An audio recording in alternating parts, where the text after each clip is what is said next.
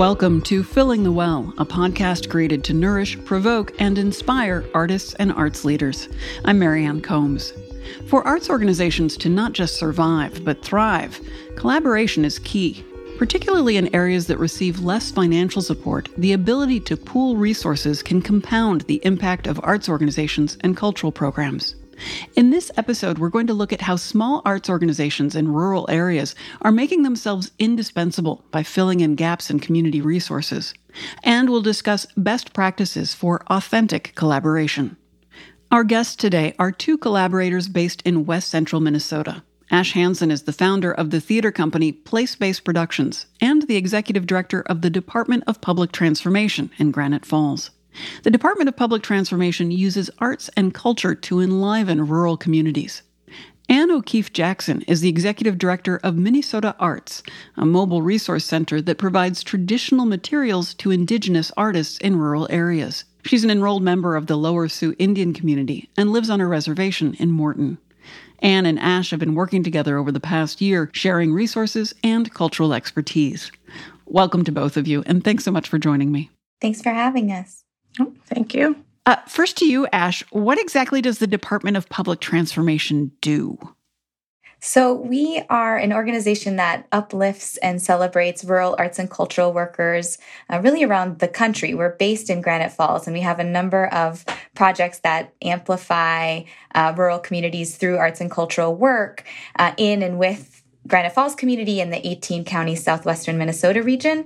But we also do a lot of connecting, networking, resource sharing with rural arts and cultural workers across the country. So we see rural artists and culture workers, culture bearers as essential in the future of rural communities. And so we do what we can to help connect and support and lift up the work that's happening, and to also pilot, try, launch new programs that give opportunities for rural artists to intersect with the public realm, the civic realm, social life, like connecting and providing more cohesion in rural communities, especially in this time of isolation and polarity that we find ourselves in.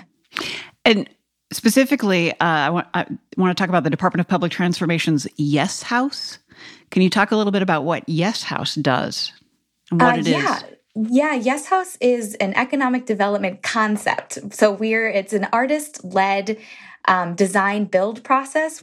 We held a year-long community engagement process, inviting residents from the region in to explore what this space could be through artist-led activities, and worked with a couple of incredible architects, Miranda Moen and James Aronson, who are really people-centered architects, to then take those ideas and turn them into a design, community share back. And then we're now in the community build process, which will include a series of build workshops over the course of the next year, and getting folks in the door to help actually put the nails in the walls of this space that we are building together. And it's a multi-use space. Though there's residence for visiting artists and the city artists in residence. We've got performance venue, recording studio, yoga studio, gallery space, co-working space, and artist workshop. So these are some of the ideas that came out of the community design process, and trying to kind of put them all into one building. And tell us about your traditional arts bus that you're working on and how it's connecting communities. Well, being in such a rural area, when we wanted to focus on traditional art forms and helping artists with what they need for supplies, it's just really difficult to find some of the materials that you might need, brain tanned hides or porcupine quills readily available. And even to find those on internet would be somewhat, you're putting faith in something that is a traditional piece of art to come in the mail, or materials to come in the mail that you're kind of like trying to find resources. And so we really wanted to provide connections for people to be able to create art and really support artists so that they continue their work. Also providing space for them, or resources for them of different funding opportunities for financial support as artists, different opportunities such as the stuff that we've done with Ashley, and different fellowships that they can be involved in to help support them as an artist while they're doing their work. It sounds like you've had great success in getting native-made cultural work, whether it's literature or handcrafts, into the hands of people who want to be buying from the indigenous community. Right. I think it's important that really what we wanted to represent was just all native art. So that like these are authentically made and that you have a little bit of a history on who made this. I mean, a lot of times whenever I'm nice enough to give in a gift, but I like to know who created it, who's the artist behind it, like where they're from, where they live. So you have a little bit more of a connection to that piece of work. We've been very lucky for the few events that we did do, like really having a lot of connection with people with the native books of native authors, contemporary as well as historical information, but really of putting really a connection with native people and being able to see that in contemporary space as well as traditional art forms. And you're also taking it to the level of food and community as it relates to providing food to community. Can you talk a little bit about what your plans are in that area? Well, our Minnesota Arts is nonprofit. And so part of trying to figure out how can we fund a lot of the work that we want to do, not only just through finding grants and funds, but also to have an LLC that we created, Wanawota, for a little food truck. So most of the gathering spaces that we have where we would sell our art and connect with artists and community, it's really based also on sharing a meal together, sharing food, and that connection that we make as well. So we also started LLC for Wanawota. And so we've done a few events with food, and we really want to just create that space where community gather, where you can eat together at the same time, hopefully have a portable art show, gallery space that would move with the art bus so that you can bring gallery and connection of artists to different venues all over the place. So it doesn't have to be an actual physical building per se. What I think is so interesting about both of your projects is that it's founded entirely on collaboration. I mean, neither one of your programs would exist without this notion of collaboration. You're providing resources and serving as artistic catalysts in the region where you live. And I think we often think of rural areas as being at a disadvantage when it comes to support for the arts. But when it comes to collaboration, I'm wondering, are there advantages to working in rural as opposed to urban areas? Ash, what are your thoughts? Yes. I mean, I think that this idea of the practice of neighboring and what neighboring looks like in rural communities really enhances how we collaborate. I mean, we know each other in wearing our multiple hats. And so it's like, yes, you're friends. Yes, you're the mayor. Yes, you're also the newspaper editor. Yes, you're also, there's just that you show up in a lot of rooms wearing a lot of different hats. And, those folks who are really active and really involved on a regional level are often, in the same spaces together, and you get to know each other in this relational way. So you have your working relationship, but you also, hang out at bonfires together. And I think that that's kind of part, not that doesn't happen in the city, but I feel like that kind of tightly woven community effort in rural communities it makes its way into, professional and artistic collaborations as well. And then this point that you mentioned, Marianne, of and we need each other, and we need each other because the resources are less available in some instances, and that we have a lot of geographic spread that we have to reach out to and meet. So there's that to contend with as well. And so we're always trying to kind of connect with people and across the region to expand our programming as well. And when you think about collaboration, what are some of the advantages or strengths that rural communities bring to collaboration? Well, I think it's really helpful, even if you're living, 45 minutes away, we know a lot of the same people, and it's much easier to get involved and to actually connect with other people. It's beyond just the work you do, it's personally connecting with people. And so they say, look at what someone's doing and their effort, and pretty soon they start connecting and talking to other people. So pretty soon the whole town knows what you're doing, what you're trying to do. And so it's so much easier to support people when you get to know them on that personal connection, and it's able to get support and backing for your efforts as well, is because people want to support growth and see that personal connection in each other. So I think that's why it's so important with a collaboration, and so much, to me, it seems easier as a rural opportunity much more than in the city. I think for me, even though I grew up in Minneapolis, even I feel much more at a loss on how to connect and how to get involved. But at home or at Lower Sioux or even in this rural in the 18 counties, like I see the work they're doing at opera houses. I see the work that Ashley's doing. I see, like there's so much easier to get involved and support each other. And it feels much more on a personal level. I mean, even as artists, I know in my community, I know families that are artists. So I know the parents, I know their kids that are starting to do artwork.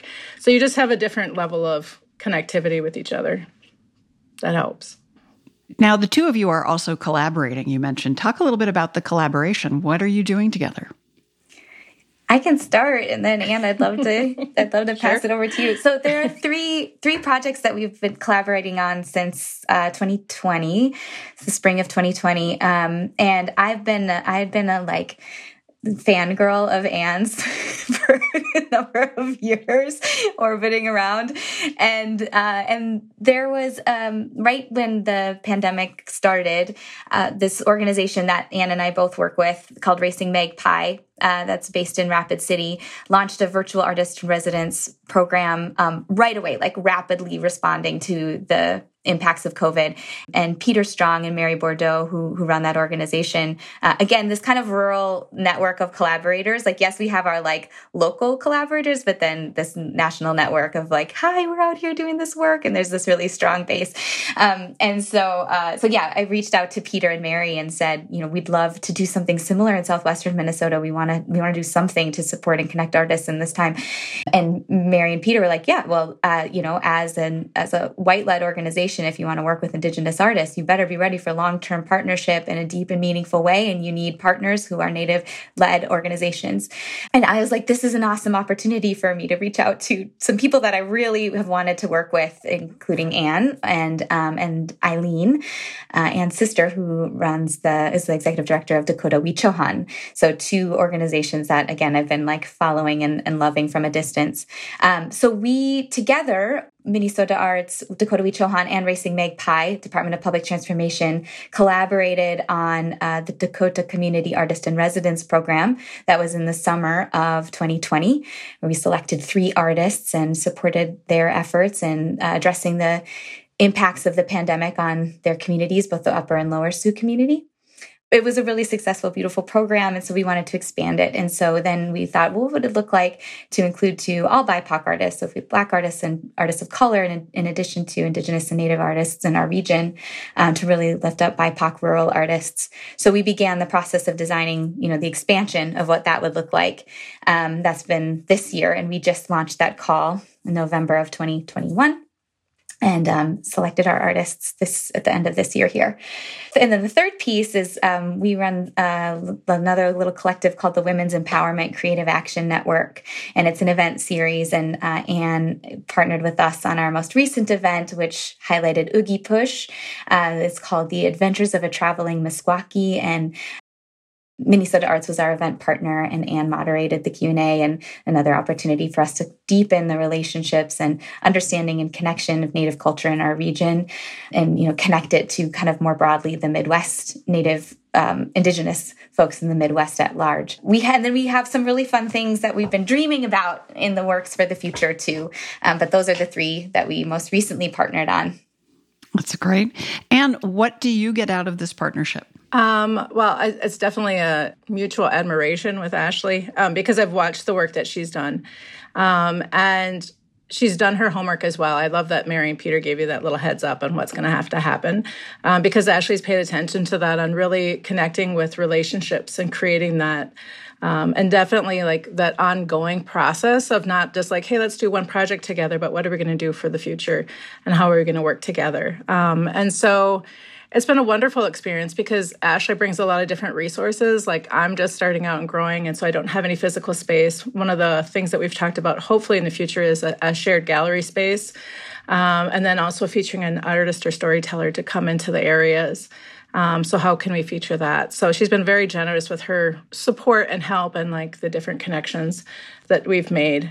So I think it's essential, especially for myself as starting out as a nonprofit. I need to have a little more connections to resources at this time. So it's been invaluable to me. And not only that, but also helping watch both her organization and Racing Magpie on experience with having artists in residency, having that much more AV and technical experience than myself on like, how do you do these virtual sessions? What's the best way and different methods? So it's been a great learning experience for me. Ash, what are you getting out of this collaboration? Really wise friendships help keep us held accountable and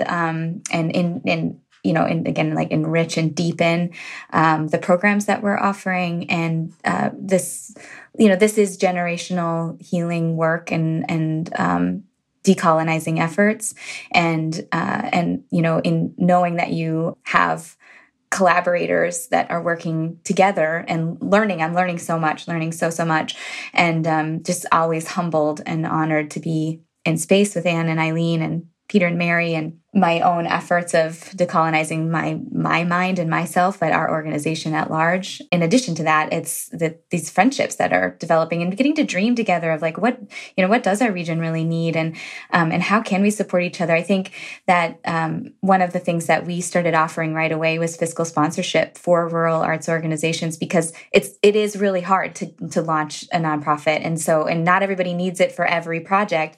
So that was one of the other ways, and I worked together early on, is just the kind of the bridge while you're waiting for your paperwork, but you might want to apply for some grants. Like, how can we help each other out with that and those resources? And then the same thing, it's like maybe not everybody needs this particular program to be run with their organization, but if you partner on it and you can deepen it and broaden it, expand it with partners, that seems to work well in rural spaces because of just the population size, however many people are going to be involved, and then how spread out everybody is. You want to be able to connect with more people.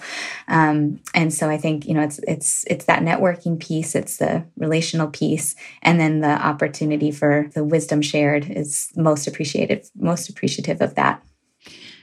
There are often subtle and not so subtle power dynamics in collaborative projects. And one institution might have the money and structural capacity, while the other institution provides the cultural expertise and authenticity.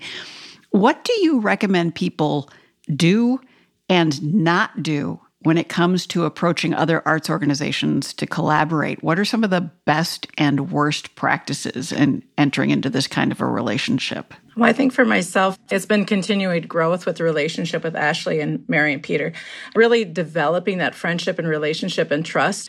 That's usually sometimes been the piece for me for collaboration where I've kind of stepped back, is because I'm not sure others' approach on cultural sensitivity, on connectedness, of really being authentic with our artists and what the motive is to have them there. And it's to educate, and it's really to enlighten people. And that to me is what I'm looking for. And so I think that's just really the growth. And I see that as also what would be the pitfall, right? If you just show up and they want to put your name on a grant application, but really you're not doing any work together and you're not really working together, and there's really no shared benefit from both organizations, then I would definitely stay away from that. But I've really appreciated the growth and the friendship at the same time.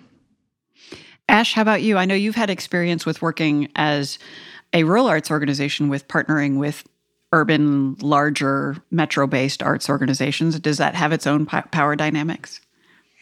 Yeah, I mean, absolutely. And I think just ditto and echo everything that Anne said. I think like a couple of little tangibles, yes, have relationships throughout. So it's not that you're just tapping when you're doing a grant application, as you mentioned, but then also in the design of it, in like the writing of the application, in the early stages, in the thinking about it, like, hey, I'm considering maybe applying for something like this, talking to your friends and partners before it's like due tomorrow. Right. Which is, sometimes that happens, but, and then like in the design of it and in the language of it and in the feel and how we invite people in. I mean, that's like, we had multiple design meetings for both Ignite Rural and Dakota Community Artists in Residence before we even, got the logo together, just to kind of, what is the feel of this and how are we, what do we want this program to really do and be? So I think that like early connection is key, and ongoing connection is key, the in-between projects, the before projects. And I think with urban institutions, our experience has not been necessarily that way either. It'll be, we'll get a phone call or email from somebody who says, hey, we got an arts tour grant. Can we bring our show to your community? What's it called? Rock Falls? And you're like, okay. That must be frustrating. Yeah. You're like, well, I really think this is a great opportunity, but there's like, it would have been really nice if maybe you would have called us first or something before you wrote us into the grant or came and visited. One of the things that really gets me is visiting. Like, I love to visit. I love to spend time with folks. I know it's harder right now to be in person with each other, but when I do get a request from a larger urban institution to collaborate or partner on something, my first request is that they come for a visit. I'm like, that sounds great. Why don't you come out, see us, meet us, see our space? And most of the time, then the emails go silent. It's like, that's a long drive, or like, it's rare to get that reciprocal exchange. But often we are expected to come to the cities for lots of things. And yes, it's a 5-hour round trip drive for me as well as you. So, and you have more resources than me. So where's the sharing here? So I think it's really important for, urban organizations who are thinking about touring, partnering with rural organizations, becoming statewide or offering statewide programming or strengthening your statewide programming. I think a lot of folks say statewide, but are really metrocentric.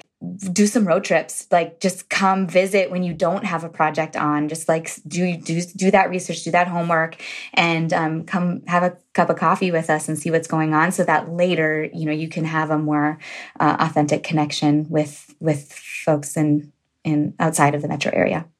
Yeah, I'm hearing from both of you, trust and time, that these are two key factors in collaboration, is that taking the time, and also this sense that it's not a one-off, that you don't come to us thinking you're just going to do this one project, but this is, if you're going to invest in us, let's make this a relationship where we continue to invest in each other over a long period of time. Does that sound right? Yeah. Definitely, I think so, yeah. I've been lucky to get to know Ashley a little bit more than she knows about probably, but like of really seeing like authentically how she does her approach to different partnerships that she's trying to create. So, but I think that's terribly important, is the time and the relationship, the energy. What advice do you give people who are seeking to connect, but maybe are scared to do it the wrong way? That, in terms of going down the path of collaboration and partnership, who are maybe used to spending the majority of time just struggling to keep themselves alive as opposed to partnering with somebody else and investing time in another organization? Well, I think for myself, it helps me to be a little bit more accountable for my portion of the relationship. If I'm by myself, usually I'm like, I wonder if I should apply for this funding. I wonder if I should do this. But I love that working both with Ashley and Mary and Peter, that I've been able to bounce ideas off of them when we're trying to like think of like, would this work? Or even there's something coming up from a filmmaker that I wanted to talk to Ashley about. Like, I think that would be amazing for that community. So, I mean, it just allows you to really, I think, expand your ideas on your possibilities. And then especially if someone, has great shared space that you can use or help collaborate with, because if not, you're really limited on what you could do for shows, how many people you could have attend. And I think that would feel like a barrier, right? If you didn't have an actual physical space, you just wouldn't apply to do these different things. Where I know if I can work with Ashley, or if I ever get out to Rapid and Mary and Peter have a beautiful new space, like there's opportunity there. And so I think that's just part of that growth process. Like, even if you're not ready right now, eventually I hope my organization will be ready to do something and be totally reciprocal as well on having space in Morton down at Lower Sioux here too, for them to come in this space as well. So that is not just for myself, but it's really like a collaboration of like, how are we going to work together in the future? And I think that's really important. And I haven't found that with a lot of organizations. So I don't think this is something that's easily replicated as well, but, just really putting the time into relationships and getting to know people really well, having an understanding of how they approach this work, and having appreciation for that. Ash, how about you? Yeah, I mean, that's what I appreciate so much about about working with Anne is this deepening of the efforts that you might start to cook up. And then when you get to brainstorm and daydream with other folks who also have values that are aligned with yours and hopes for your community that are similar, that it's going to be better. It's going to be better. And it takes time. And I think, one of the things that like you mentioned, that might keep people from collaborating on that level is, where does the time come from? If you're super strapped, scrappy, young startup nonprofit. But if you do invest in that way, then you do have more hands on deck, more minds in the cooks in the kitchen making the recipe better. And then your program project, your space, whatever it is going to end up being much richer and much more meaningful, and actually do what it's set out to do. And I think like the wisdom that Anne brings into the room when we are doing a design process together, it's invaluable. And it's like this, you learn a lot more than you would doing it on your own as a collaborator as well. So I think, you're investing more long-term in a lot of ways in other people, but also in yourself. One thing I wanted to say about that time piece too, is just that thinking about how our systems and our structures keep us from that, our kind of white supremacist, perfectionist, and philanthropic structures keep us from having the time and space needed to really make deep and meaningful connections. Say more about that. I find that fascinating. Well, I don't know of any, rarely is there ever a grant that will just give you time and space to make connections with people, to become friends. So earlier when we said, it would be great to know people before you apply for a grant with their organization. Yes, like making friends with folks is very vital, and like your time is very limited. So if there were more opportunities in philanthropy to either loosen up what operating looks like, so like operating support could be like 10% of your time is just in partnership and relationship building, but it's paid for. So you can build it into your work week, that you can hire you can tell your staff, yes, that coffee you're having with that person is paid time. Yes, that, the kind of gray hours between work and social, where like you're having a beer with the Chamber of Commerce director, and it's not work, but it is, but you're like, am I getting paid for this? But like that, you're my friend, but also, that messy stuff, like, just know it is. It's all part of the work and life and art, and it's connected. But like, if there were more resources to really invest in that kind of relationship building up front, then you would have less of this, like, oh my God, the grant's due tomorrow. Do you want to partner on this thing? And people going, no, I don't even, no, you've never reached out to me before. So I think that, it needs to come from the ground up, but it can also be supported from the structures of financial resources that we have in philanthropy and public funding. What are the biggest stumbling blocks to productive collaboration, aside from the fact that, time is a limited resource and you're not getting funding to build relationships specifically? Are there other major stumbling blocks you've encountered in terms of making collaborations work? I think the communication and clarity, like clarity of roles, yes, but also just like what the intention of the collaboration is. It's like, oh, this is what I actually like, just for this part, like this part of this thing, like being very clear of what's expected, because I think a lot of our time is really limited. So sometimes you can have a collaboration that's really deep and really entrenched, and we're in it together from, the whole project. And then it's like, you know what, I really need you at these 4 meetings. And but that really works best when you already have a relationship, so that it's like the accountability piece is there. That it's not tokenizing someone, that's not extractive, that it's like, I'm respecting your time, and I know that this is where we can, offer whatever, a partner stipend, or we can, know that like your time is valuable. So we want to make sure that it's in these areas where you have the most interest. And I think then that kind of communication outward too, externally, of being clear with the rest of your community or your stakeholders what this collaboration is and why, is another, I think, stumbling block too, of just like clarity around the intentions of the collaboration internally and externally. What have been some of the biggest rewards that have come to you from collaboration?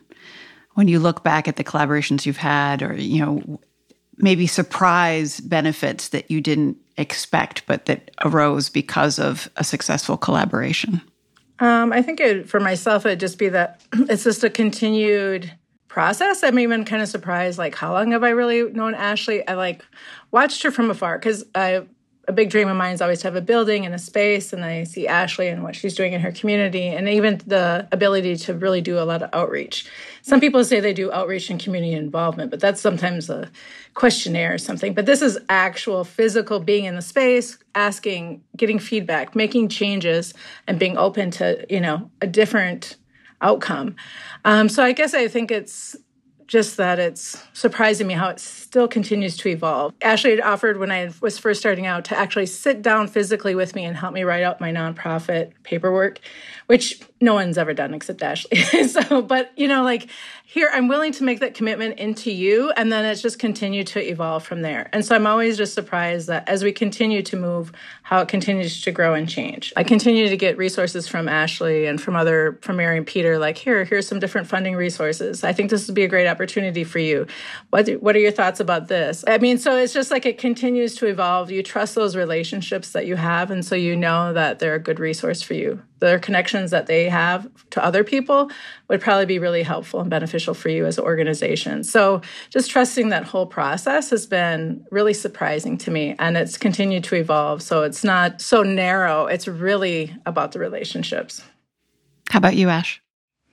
I want to, again, ditto everything that Ann said. And then, thinking about the next level of relationships too. It's like the relationships with your collaborators, but then also the networks that your collaborators and friends bring to the table.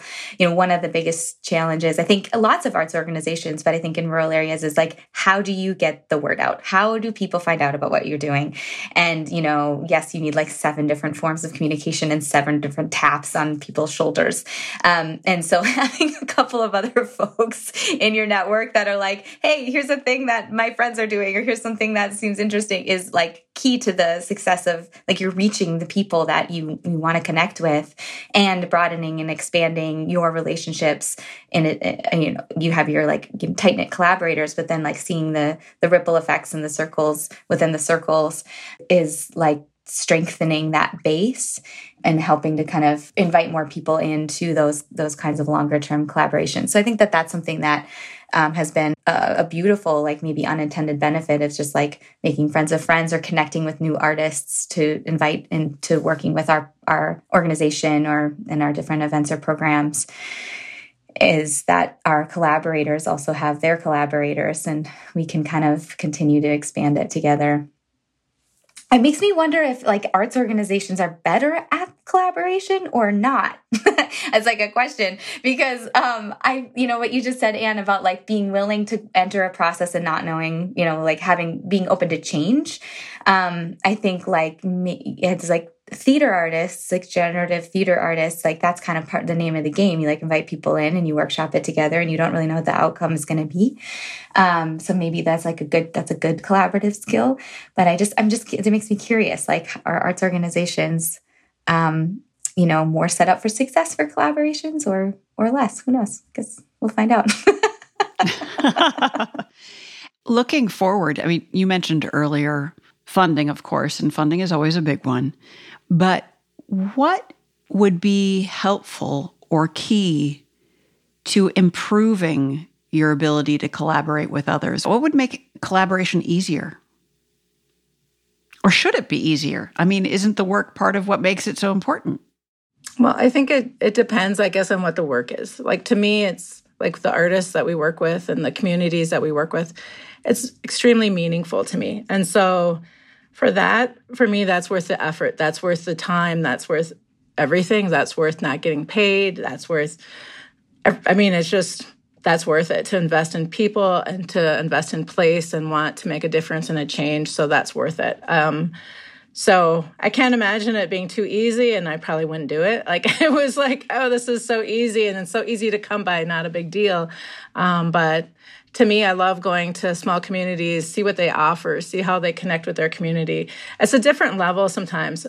I relate it maybe somewhat to coffee shops, where you have these gathering spaces too, where people connect and people, like, it really has a sense of community, and how they reach out to people or how they collaborate or what they offer, I just think is extremely interesting to me. And so to me, that's worth the effort. It's worth the time. It's worth the collaboration. It's worth the growth because I'm hoping that it will be long-term. It won't be short and easy and quick. And I don't think it'll be as impactful then if it's not, or not as meaningful, to me anyways. That's such a good point. Yeah, I think that intentional informal spaces, like if, you think about conferences or things like that used to be a thing. But more, I don't know if it's like this opportunity just to get to know each other's work on a statewide level, like the rural to rural exchanges, I think are really important. And then I think, again, like thinking about if urban organizations are interested in collaborating with rural or even supporting rural collaborations, like even stepping out of the way and providing resources for rural to rural exchanges, if those resources are more available in urban areas. So that intentional informal space for relationship building and space and, again, time and resources, whether it's funding for that intentional informal relationship building space would be really vital. I guess, and this is just, off the top of my head, but I'm just thinking about issues of statewide infrastructure. Are there things that are being neglected that if they weren't being neglected would support you in doing your work better? Well, I think this comes up a lot of times for grant funding. I know Ashley and I have had this conversation with artists that apply for grants. And even being on committees and everything else, I understand the logistics of these hard border lines of fundable, non-fundable. Like literally you can live across the street and not be fundable from somebody else. I mean, where there's all these structure lines that happen. Even we see that as for Dakota community, for exiled Dakota people who live outside of the state of Minnesota boundaries, of how that, I've been where people have gone to talk to the State Arts Board about understanding the relationship, why you would bring artists in from Flanders, South Dakota. Is that not understanding the historical nature of the relationship and all the political and colonization that's happened to the state of how we look at these structures. And so I really, it's hard to be hard and fast with these rules when you're on grant committees of what's fundable, what's not fundable, where you live, where you're not included in that area, instead of really the contribution that different artists can bring or the collaboration efforts that can happen that are outside of these, boundary lines that are created. I think that would be, I think that taking away some of that would be, just open up more possibilities. Do you think that there are misconceptions that people have about quality of life and the arts in rural areas? I think there's, the dominant narrative is that rural areas are have less, are declining, are dying, are shrinking, and yes, that permeates the psyche of rural places into this scarcity mentality. But as we said earlier, there is so much abundance and so much richness in relationships and in the ways in which, we can collaborate and share in resources. And we do know what each other are up to, for better and for worse sometimes. But that there is abundance. And I think that a lot of the work that I think Anne and I both do, and why I love working with Anne, has to do with celebrating that abundance, celebrating our cultures, celebrating ruralness and the space outside of the metro area, yes, but uplifting artists who might not have as direct access to resources that are financial and urban centric, but have a ton of resources when it comes to connecting to their community, their cultural heritage, knowing what their neighbors need and want, that richness is there. And if we can be a catalyst for providing additional support to lift that up, that's what we really want to be able to do, and help other folks from urban areas or other areas not see rural communities as lacking, but that they are very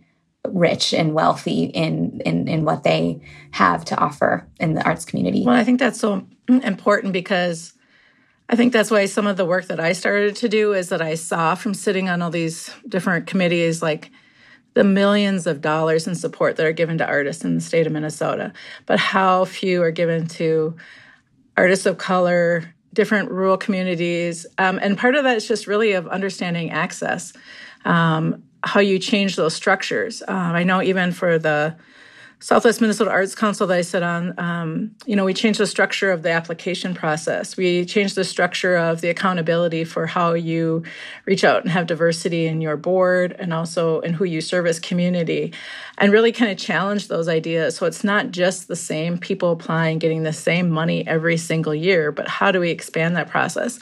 And I think even like the grant application or the call to artists that we put out for BIPOC artists, right, is specifically calling that out into these rural areas. So it makes people think, like, what does that mean? And how does that apply? And who are those people? I've seen, even through this last call to artists for BIPOC artists, people who are first-time applicants that I know are artists that have never applied for funding before, who have never applied and had the just the faith in themselves as artists to be able to feel that they can do this and they can have access to some of these resources. So I think that's just extremely important to also feel like you're diversifying that access and how people apply. Even on the last application, right, you could submit a video if that works better for you, instead of these structures of, definitely have to be typed. It has to be this way. It has to be formatted this way. And wonder why at the same time organizations are not reaching out and having any new different type of diverse applicants, as we're doing things a lot of the same exact ways we've always done them. And so I think that's just so important to look at, like, how do we change those narratives and to be more inclusive, but also to grow as rural organizations. Beautiful. Anne, Ash, thank you. This has been a fabulous conversation. I really appreciate you spending the time with us today. Thank you, Marianne. Thank you, Anne. Thank you guys so much. You've been listening to Filling the Well. Our guests for this episode were Ash Hanson, Executive Director of the Department of Public Transformation, and Anne O'Keefe Jackson, Executive Director of Minnesota Arts. I'm your host, Marianne Combs. Want to dig deeper into the ideas behind this episode? Visit the Arts Midwest Ideas Hub, a collection of free, curated articles and tools to help creative leaders foster growth within their organizations and communities. Go to artsmidwest.org/ideas for more. This podcast was produced and edited by Emily Goldberg and mixed by Eric Romani, with original music by Damian Strange. The Filling the Well series is made possible with financial support from the Barr Foundation. Based in Boston, the Barr Foundation's mission is to invest in human, natural, and creative potential, serving as thoughtful stewards and catalysts.